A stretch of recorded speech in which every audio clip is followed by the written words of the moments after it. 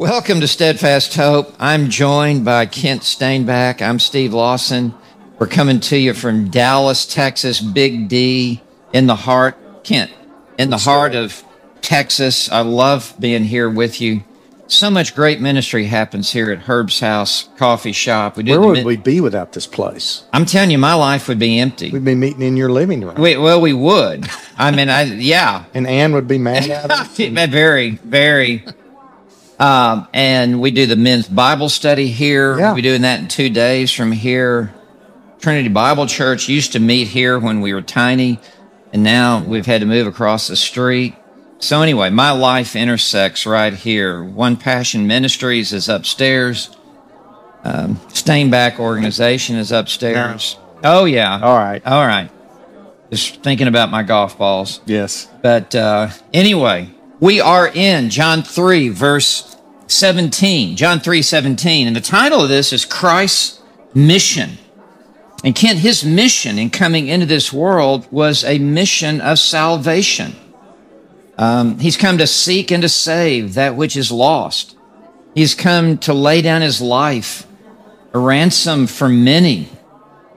And this verse says, "For God did not send the Son into the world to judge the world, but that the world might be saved through him."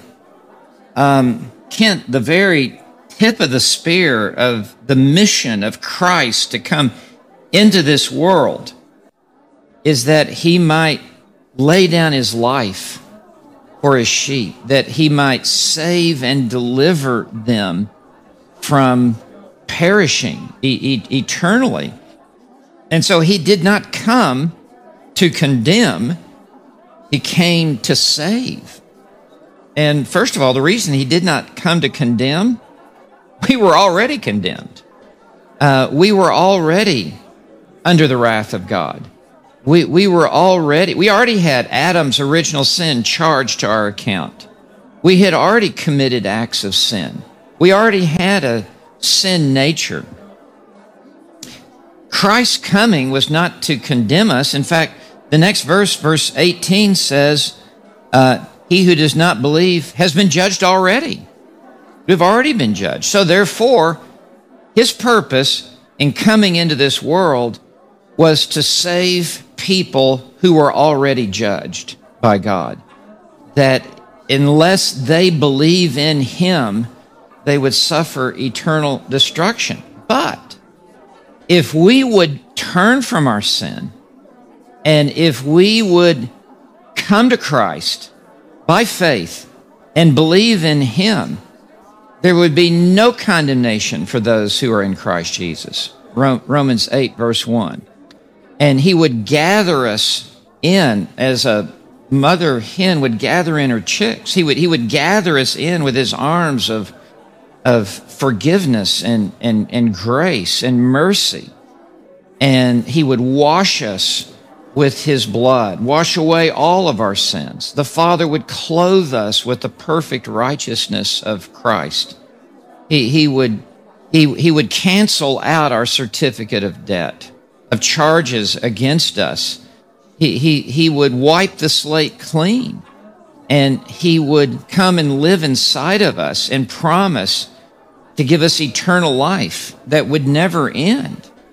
So he came into this world on a mission of salvation. And let me just remind us what the word salvation means, Kent.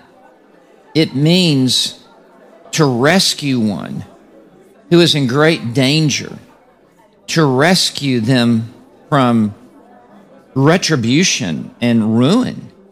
It means deliverance, to deliver someone out of a state of being endangered and to bring them to a place of safety where they are secure.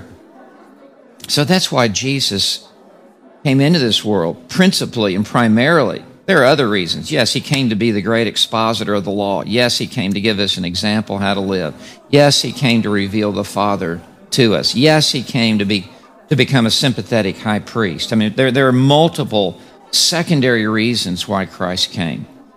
But his chief mission was to save us and to rescue us from the Father's wrath. So, Kent, let's talk about this. So, you mentioned it, but there's a lot of different gospel presentations going on, who Jesus is, what he came for.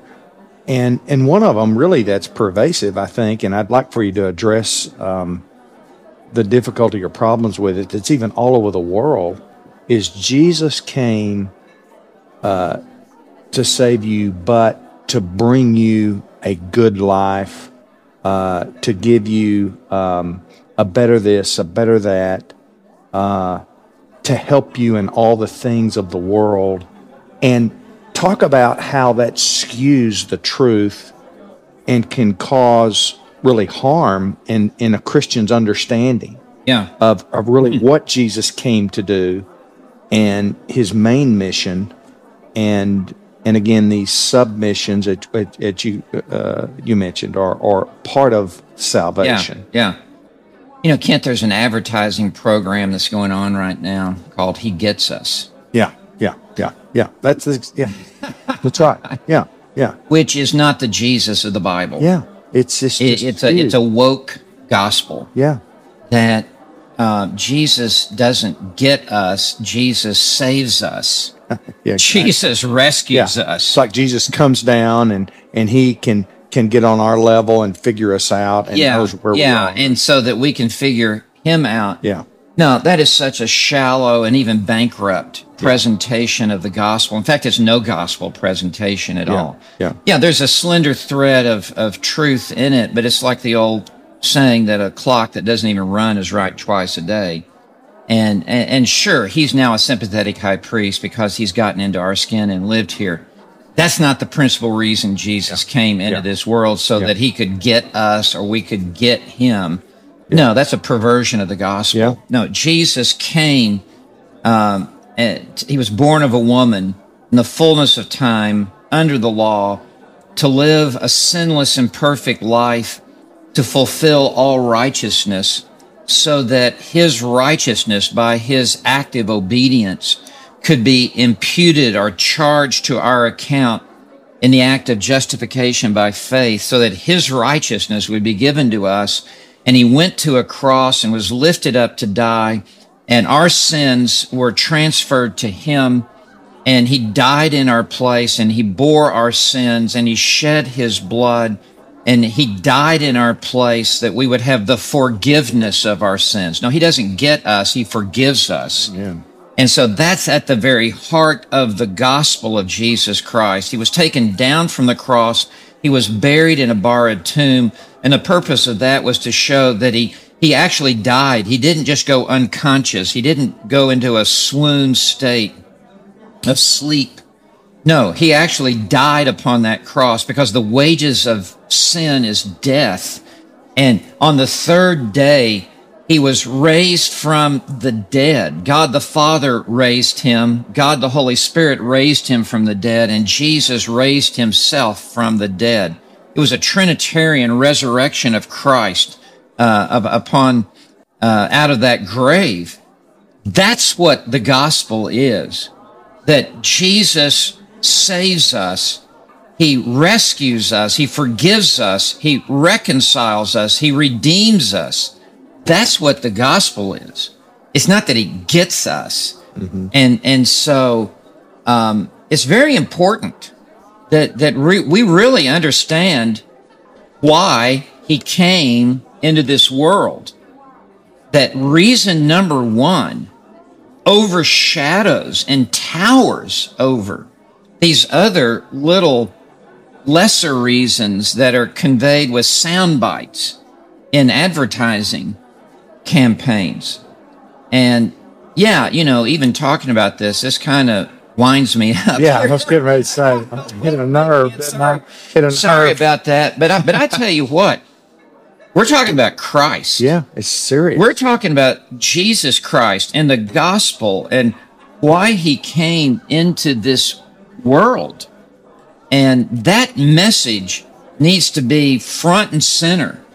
And I think of Romans 1, verse 16. I'm not ashamed of the gospel. Yeah. For it is the power of God unto salvation to everyone who believes. And so to hold back that truth, Yeah. then we're ashamed. And it causes a different response, doesn't it? It does. It does. I mean, Christ becomes the dividing line. Christ becomes really the one who separates. He said, I've come not to bring peace, but a sword, to separate a man from his father and a daughter from her mother and a daughter-in-law from her mother-in-law, and a man's enemies will be the members of his own household. I mean, he came as a sword that separates. Now, he extends the free offer of the gospel. But if you do not respond with saving faith to his death upon the cross, then you are separated from God. In fact, you're already separated from God, but now you're even further hardened of heart.